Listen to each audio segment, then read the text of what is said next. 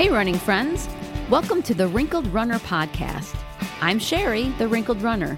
I'm over 50 and I love to run wherever I go, but Buffalo, New York is my home. If you are looking to start to run or you're an older runner, this podcast is especially for you, so subscribe now. I love to help people get running and keep running. Let's talk about safety today on the Wrinkled Runner podcast. How do you feel when you go on a run? Are you ever nervous? As a runner, I have to think about safety on every run. Most of the time I run with my husband, so I'm more concerned with safety from like an environmental perspective, not getting hit by a car or, tripping over a curb or whatever, than I am about being attacked.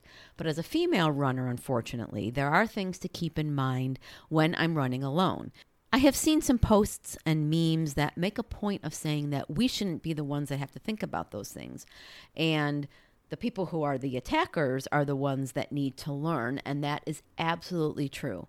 No one deserves or is asking to be attacked at any time, no matter what someone is wearing, where someone is running, or whatever the circumstance. The blame for attacks falls squarely on the attacker, and it's horrible that we do have to think about carrying something or thinking about how to defend ourselves when we're just trying to get our run in. Unfortunately, for everyone though, we do have to think about those things. When I'm running with my husband, which is usually before the sun comes up, there are times that I'll say to him, I wouldn't run here if you weren't with me. And it's something that he almost rarely has to think about. When I do run alone, I do follow some safety precautions, and one thing that I like to do that I can't when I'm running with him is listen to music or podcasts on the run. And the louder it is, the less I pay attention to my surroundings. So I do keep the volume down so that I can hear what's going on around me.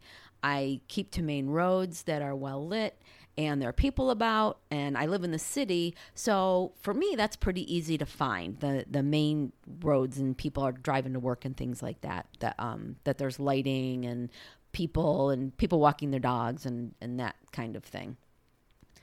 A tip that a lot of runners talk about in staying safe is changing up your running route.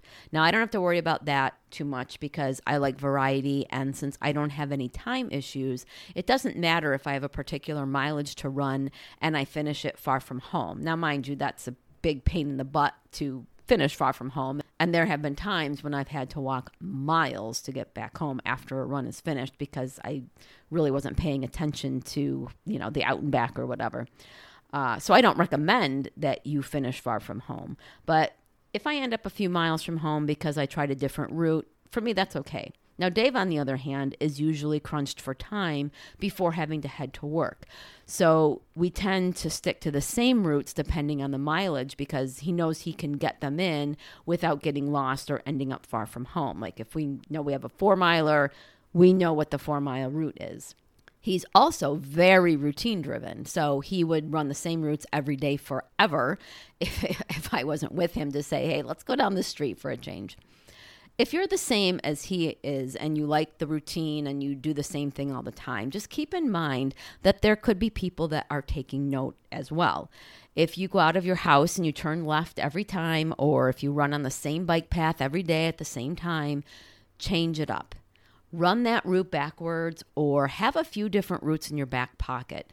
Don't be habitual because that means you are trackable. And if you have a Garmin, you are able to actually find routes with the mileage that you need. So I'm going to link you down below to some tutorials that I've done where you can make up your route before you leave the house, or on your Garmin, it can give you different routes that you need, that you can do close to your house that will give you the mileage that you need. You can also use Google Maps to measure out a run as well, and I'll also link you to that tutorial if you don't have a Garmin. If you live or run in an area that you feel unsafe, consider taking some kind of self-defense with you. There are whistles and sprays and other things that are touted for safety, and you can consider all of those when going out for a run, and some of them are small enough that you can just have it in your pocket. And please take your dang phone. For some reason, it is a thing that some runners think you're not a quote-unquote real runner if you take your phone with you. they're usually the same people who say the same if you listen to headphones, that you're not a real runner if you listen to music. And I mean, if you're running, you're a runner. And that's just a fact. So having your phone with you can hardly negate that you're running. Just like making dinner with a recipe doesn't mean you're not cooking. You obviously are. I'm not sure when or where this got started, but I actually saw a thread on Twitter where people were arguing about whether runners should have their phones with them. I am here to tell you, yes, have a form of communication with you. It's not just handy to call for help if you need it from law enforcement, but what if you get hit by a car or there's another medical emergency? The number of runners that talk about hit and runs seem to be much more than those who say that the driver stopped to help them. If it's dark and you live somewhere that there aren't a ton of people about, what are you going to do if you get hit? Various apps and running watches have the ability to track you, and you can set up emergency contacts as well. Find out what you need to have to use those capabilities with phones and watches and apps and have them activated. If you're not back when you should be from a run, those trackers can help locate you. Next step, dealing with drivers. Now, I swear people going to work are zombies. Even here in a city where there are people everywhere, drivers fly through red lights, make rights on red like there couldn't possibly be a pedestrian, and roll through stop signs never seeing us.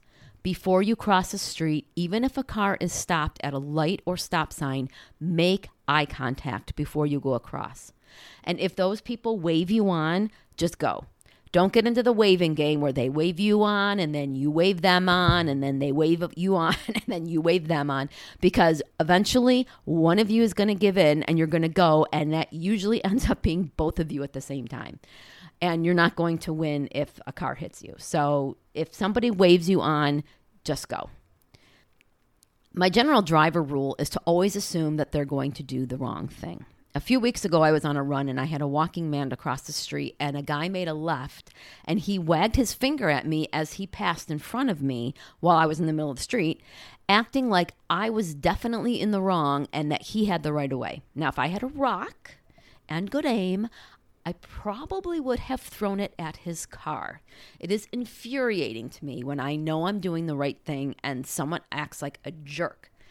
I've also been screamed at, had an orange thrown at me for some weird reason, and I've had cars, and once even a white windowless van of all things, park a little ahead of me, and then when I pass by, they start back up, and then they park a little bit ahead of me again. Now, I have no idea if that had anything to do with me or not, but it did shake me up quite a bit. There's also this weird thing where a driver will put his turn signal on, wait for me to stop to let them go and turn, and then laugh like they are the funniest person in the world as they keep going straight. It has happened so many times. It is ridiculous. And I think these people actually think that they're being unique in this little trick, but for some reason it seems to be a thing. And a lot of times it only happens when I'm running by myself. And I can't remember if it's ever happened when my husband's been with me. Now, if you have to run in the street, run with the drivers facing you so that you can see what's coming. And please use the sidewalks if you're able. Now, unfortunately, here in Buffalo, in the winter, it seems like 80% of the people do not shovel. So we are in and out of the street through our whole run. But we always face traffic, and we get ready to jump onto a lawn if need be. Don't cross in the middle of the street, especially on icy roads. That is a car sliding into you when they panic brake at the sight of you, just waiting to happen. Go to a crosswalk or a light. Drivers, I think, pay marginally more attention unless they're going to just drive through the red light.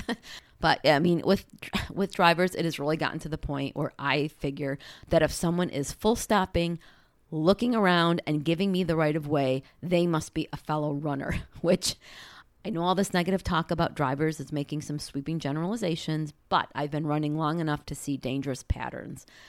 I know that Dave and I are better, more aware drivers because we are runners.